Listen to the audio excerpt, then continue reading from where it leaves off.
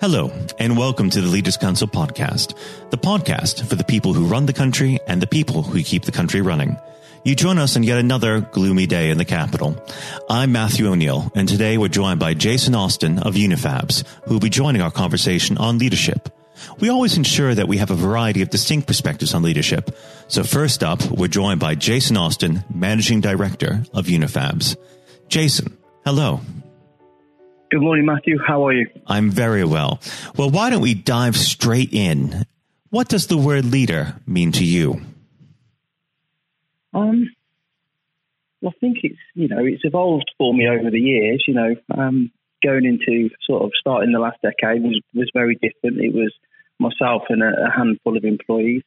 And then 10 years on, we've got a team of management and 100 employees. So it has changed quite a lot. Wow. But I think the main thing is really how you conduct yourself. I think there's a lot of businesses where, the person at the top, their attitude, their commitment funnels through, through the business and through everyone else in the business and how they treat people from, obviously customers is really important, but then suppliers and the way I treat our employees is very important.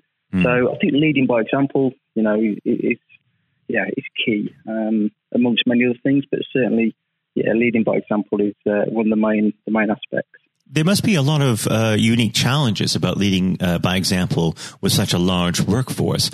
How does that work? Well, initially, it was a lot of dedication, a lot of time, a lot of effort. And then as time goes on, you've got to sort of work out how you can be a little bit smarter with the time. Things change from being, very hands-on on what we call our shop floor, our factory floor, to, allowing other people then to take responsibility.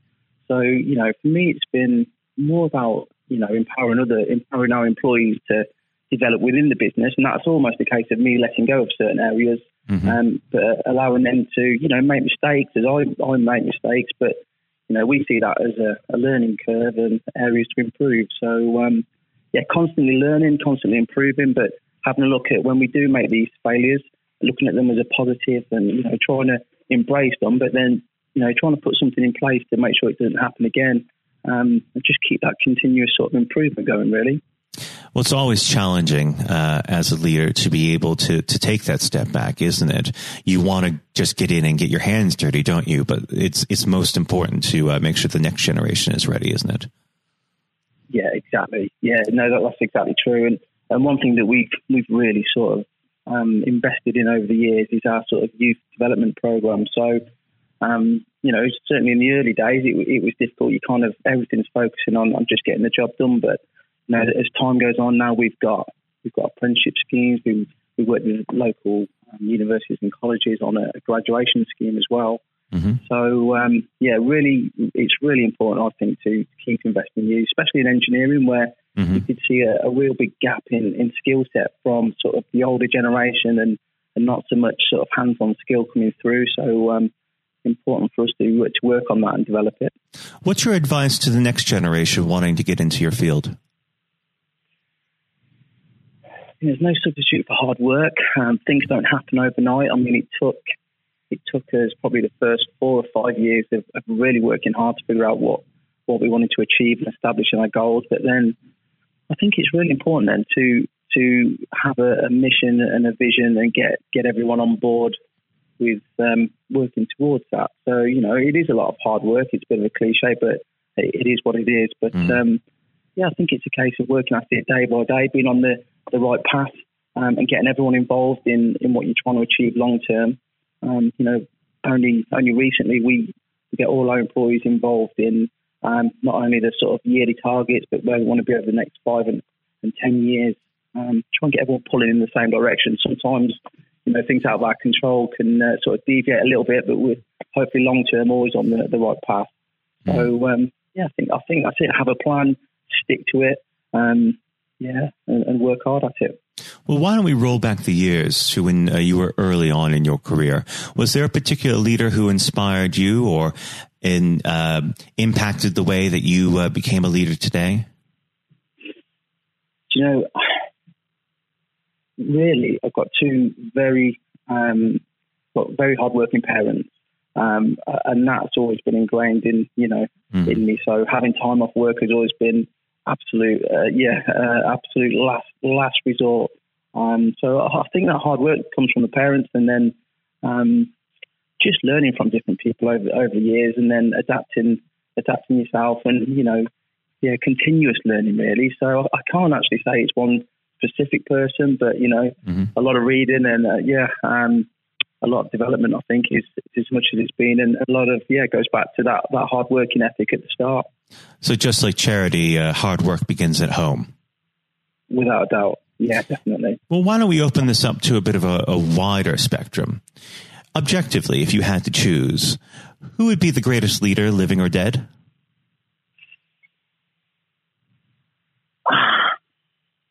Difficult one, I know. That is, yeah. Do you know what? You've got me on that one. I'm really not sure.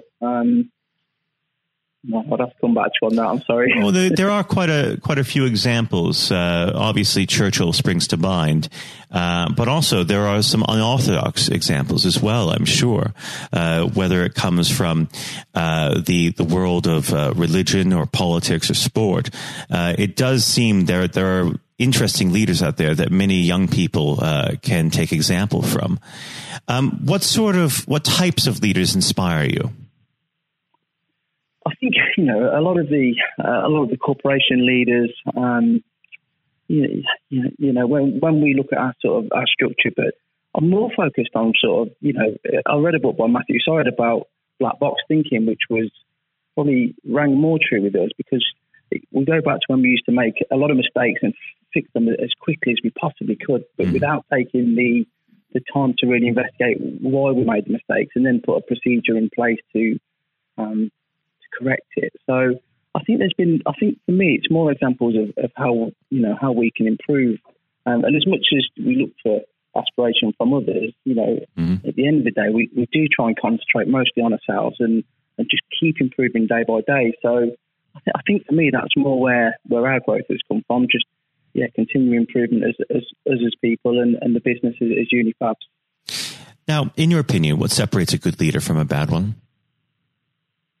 I think attitude is first and foremost. I think back when I was a young engineer, and the way I used to see people get treated, I think the way it's changed for me over the years has been the attitude to how people get treated on the just in the working environment, whether it's on the shop floor or in the office, and the way they get spoken to. It used to be, I think people used to be a lot harder on the employees.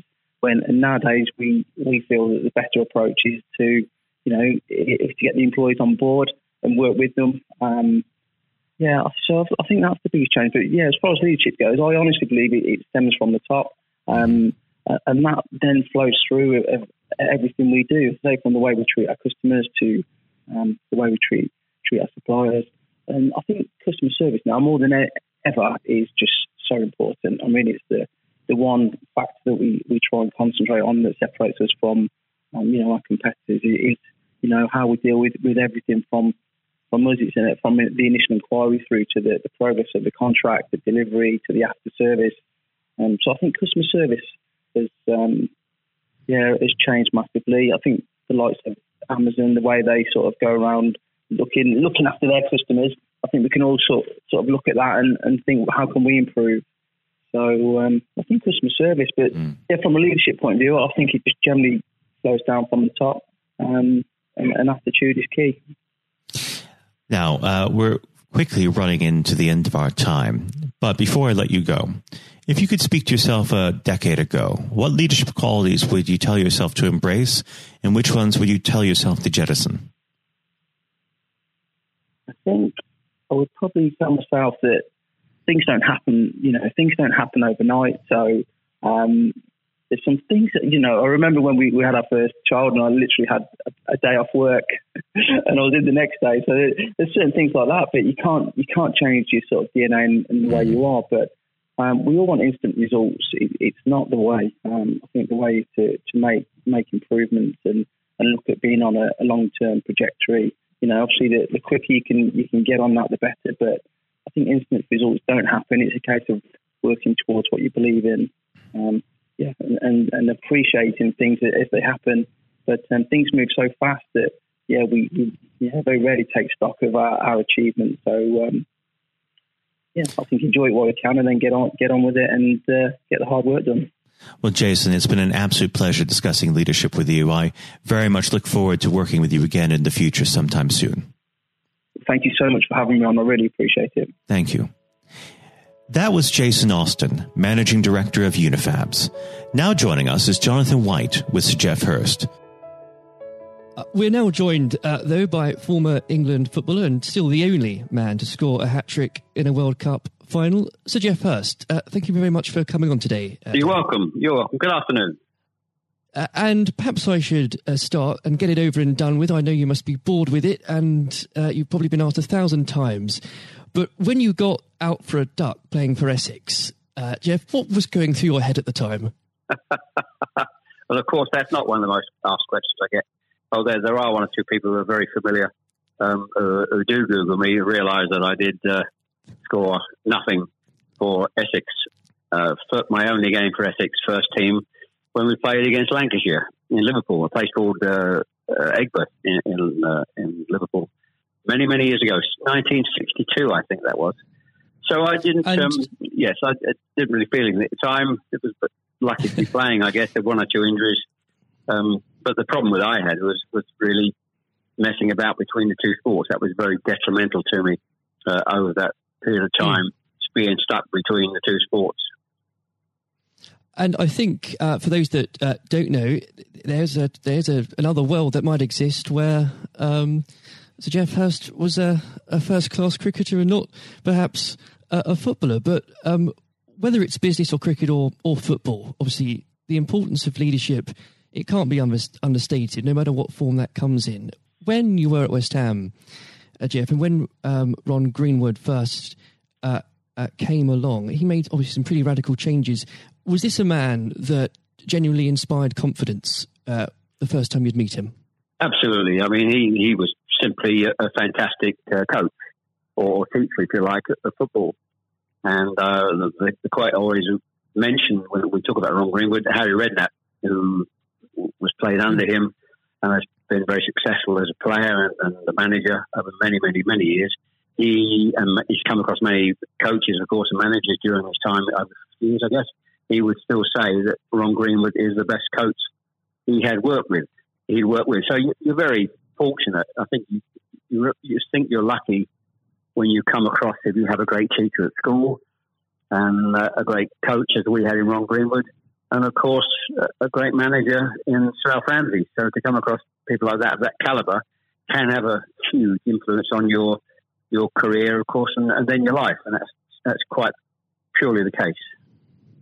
Absolutely. And in those early days at West Ham, with a manager like Ron there, it's also important to have confidence with your other players, and of course they become your friends. Who did you look at the time when to inspire confidence in yourself? Was it Peters? I think probably. Well, I was very fortunate to play with the calibre of the players I did. Again, extremely fortunate to play with the captain of England and West Ham, and Martin Peters, who was a fantastic player. And as far as Martin's concerned, I think sometimes he didn't quite get the recognition he deserved. What a wonderful player he was. In terms of inspiring confidence, I always probably say that the biggest influence for me, I guess, would be the captain, Bob Moore. Although he was only about 8 months older than me, he graduated through the system probably 3 or 4 years earlier. He played for England in 62, 4 years before the final when I played. And so he was more, looked upon him more as a senior player, if you like, not as a guy with the same age group as me. And I looked at how he trained, how he acted, how he behaved, and how he played. And so he would say, I would also say he was a big influence on me. One thing I would say about leadership, what I do understand clearly in all walks of life, leadership is at the top, is absolutely vital for a business, a football team, in any walk of life to be successful. And it's quite evident. I was in the motor trade for a long time as well, selling car warranties. to car dealerships, and you could almost tell when you walked into the business, many of the car dealerships, you could almost tell from the moment you walked in by initial reaction, people came and welcomed you, that the business was well run or conversely not well run at all. And so I understand the value and quality of leadership, and that's why I'm very fortunate to be involved in my career in those early days with two great leaders in Ron Greenwood and Alf Ramsey. Absolutely. And since you've already brought him up, Jeff, I think it'd be remiss not to go a little bit further with that. But obviously, after at West Ham, your playing came to the attention of Sir Alf Ramsey. Now, there's a man I'm sure when you walked into a room, you knew who was in charge. When it came to managing that England team, what was his style like, Jeff? Well, the first thing I say about Alf Ramsey, he's probably over my life the most powerful influence who had on me as a person. Naturally, it happens to an extent because he's got your whole career in his hand. Whether he picks you for England or he doesn't pick you, it can have a great impact on your career and, of course, your life. But in that era, I was involved for 6 or 7 years. It was quite clear who was the boss. He was quite very, very strict. Probably at a time, maybe overly strict, but at a time you probably wouldn't necessarily get away with it in today's football because it's changed dramatically in how you deal with players then and players now. But he was the most powerful man I came across, and very few people. And he was quite ruthless in getting people out who didn't want to be part of a group, part of a team. It is important that if you've got a group of people, and that's in any walk of life, they're all singing off the same hymn sheet, and you don't have anybody that's griping or moaning about the system. And if you've got people like that in your organisation, one thing I have learned, and I've taken it on in my life, my family, you've got somebody in the group that doesn't want to be part of it, you get them out. And Alf, I think, was quite ruthless with that in his staff. And I think that's one of the most serious things I think I've learnt over a long period of time. And is there, do you think, a specific moment, I'm sure there's probably dozens, but is there a specific moment, if you could perhaps pick right now, that did show those qualities in Sir Alf so sharply? Yes, I think for me, certainly, I think there are instances of players who you thought would be in the team or certainly in the squad, and surprisingly they were not. There was no necessary reason for it, but looking back, I do think perhaps they were people that Alf didn't think wanted to be part of a group. So that's for me.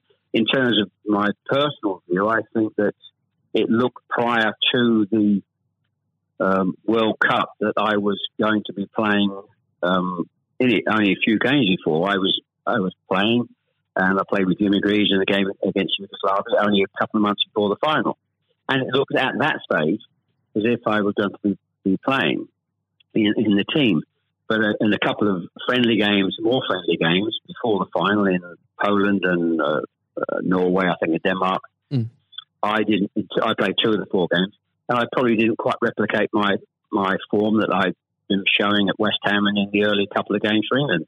And he left me out in the first game of the World Cup against Uruguay.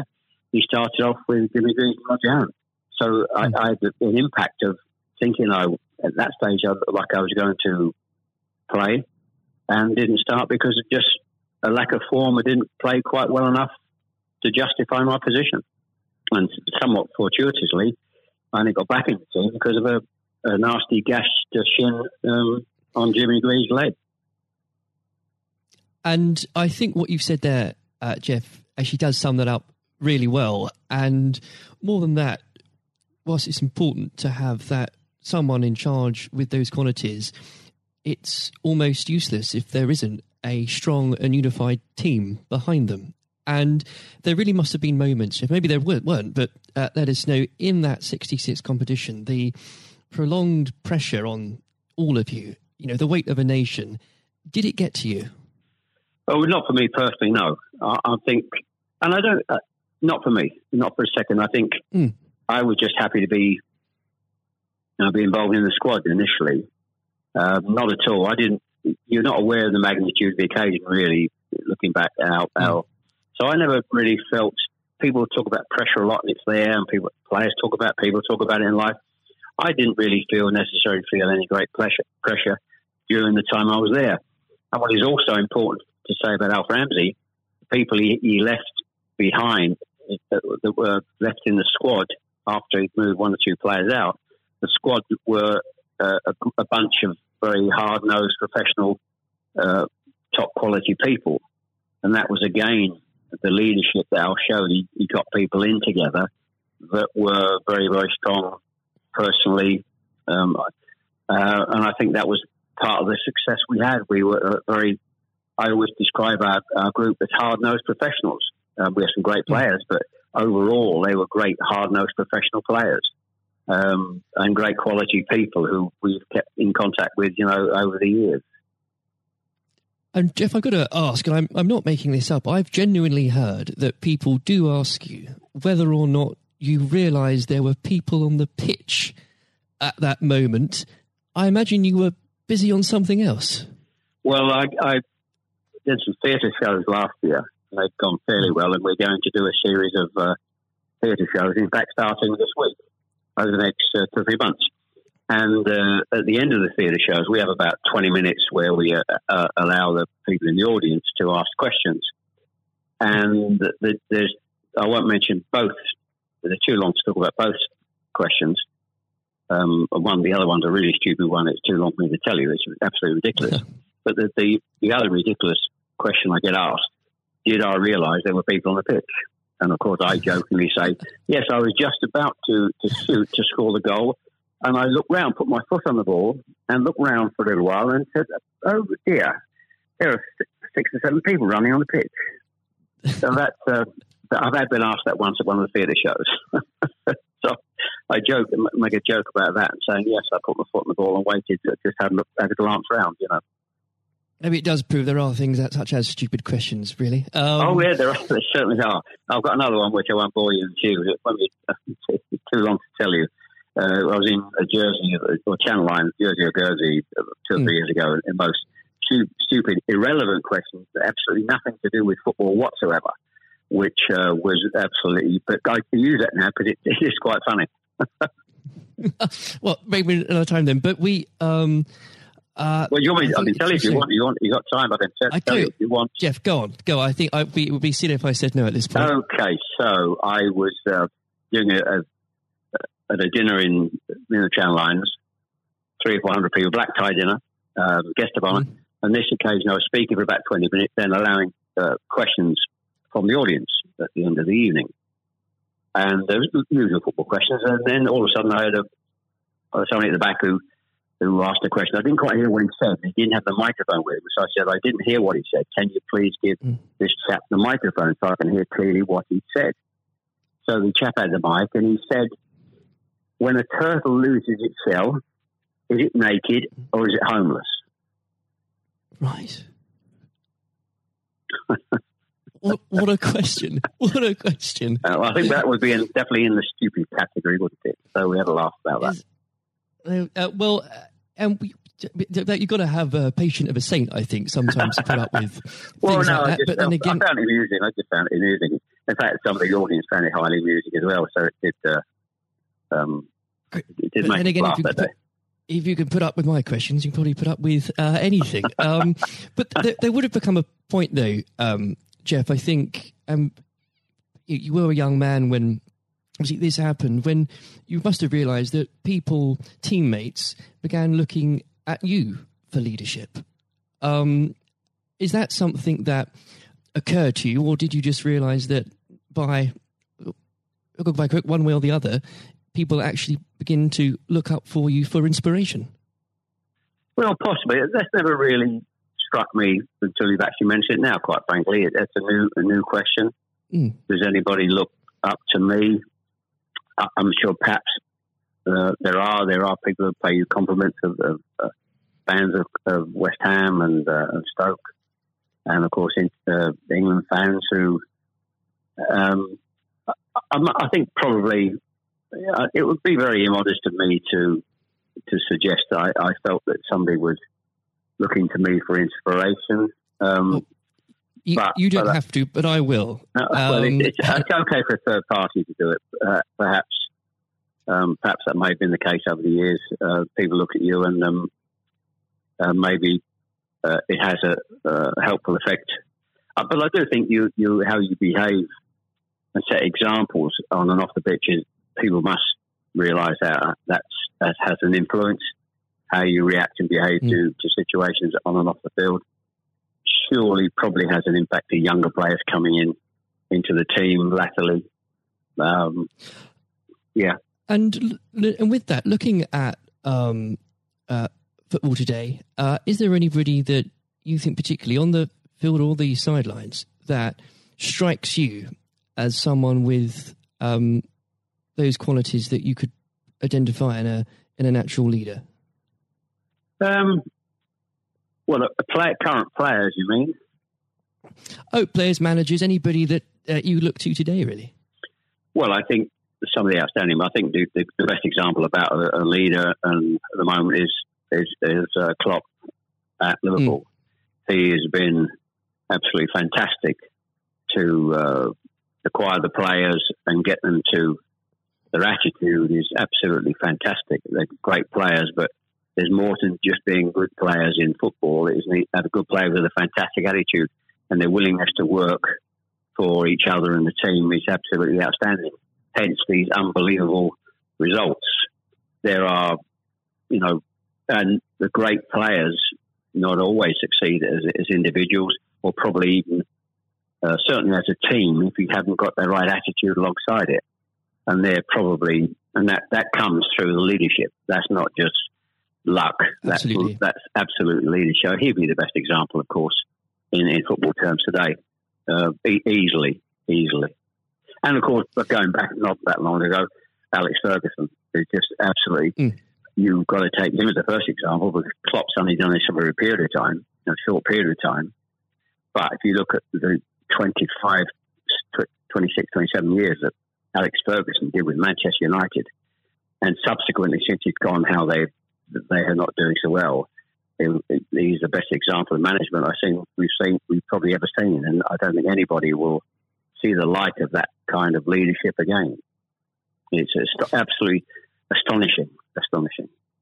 And do you think, could you imagine Sir Alf or even Ron Greenwood managing teams today? Yes, I think so. I think yes, no question at all. I think Ron Greenwood. Yeah, well, the answer, straightforward answer is yes. Good answer. The straightforward answer is yes. I can elaborate as much as you want, but the straight answer is absolutely categorically yes. And with and I know if we could talk about this probably for the next hour or so, but I'm conscious of the time. Looking back through your playing career, perhaps especially your time for England, who was it that struck you more than anyone else on the pitch that displayed qualities of not just leadership but companionship and level-headedness that you think that have stuck with you all these years later? Well, I think I was very fortunate, and I wouldn't pick any one player out. I think looking at that, so many, and that's why we were successful, because we had so many showing all those qualities that you just mentioned throughout the team. I think that was outstanding, and it's an opportunity to talk about all of them in that breath. And there was nobody, and going back from an earlier question for me, that all hard-nosed professionals, good teammates, good socially, and that's why we kept in touch with each other on our golf days every year up until about 5 years ago. Of course, with the sadly dwindling numbers, we still got on. Our wives got on all together all those years later. It didn't just finish after '66. That reunion, that camaraderie, that team spirit, getting on with each other lasted for a long time. And I wouldn't, when you put those questions and how you categorise those, I would pick every one of the 11 players who you put in that category that were like that. there was nobody else. They were all outstanding, and I think that was a big part. I can't stress how big a part that was. And I've said that many, many times for the success of the team. We have some great players. We have some great players, of course, but without the attitude alongside that, going back to an earlier question, we wouldn't have been as ultimately as successful. Exactly. Without that, the whole will never be greater than the sum of its parts. But with it, yes, the word is team. The word is team. Absolutely. And I always use the word team when I talk. Sometimes together, everyone achieves more, and that's the same in any walk of life. That's fundamental. And lastly, Jeff, looking if you were to give advice, and whether this is in sport or business or indeed any other walk of life, what would you identify, if you can, as the key tenet that you can't go without in terms of leading a team, no matter what that team is? Single-mindedness, dedication to the job, thinking about that role, that job in leadership all the time. It's a huge part of your life. I don't think you can switch off when you're in business at the top level or sport at the top level. You may, have a couple of weeks holiday, but I'm even sure if these top managers and leaders in all walks of life are away on holiday on a beach somewhere warm, I'm sure they will not switch off for 2 weeks and completely not think about their role as the boss of an organisation. And I think you're completely focused. You're always thinking about things, thinking about improvements, and it's just dedication and tuning your life to being successful. Excellent. Well, Jeff, on that point, thank you very much for joining us today. You're welcome. Nice to have a talk about this and just go over the past and just refresh my own memory about the quality of the players I grew up with. Excellent. Another time, it would be great to talk again. Thank you, Jonathan. Thank you. This has been the Leaders Council podcast. Thank you for celebrating excellence in leadership with us. I have been your host, Matthew O'Neill. Until next time, goodbye. Thank you for listening to our podcast. The views expressed within the podcast do not reflect the views of the Leaders Council of Great Britain and Northern Ireland, its parent company or subsidiaries, members of staff, other guests, or any other person therein associated.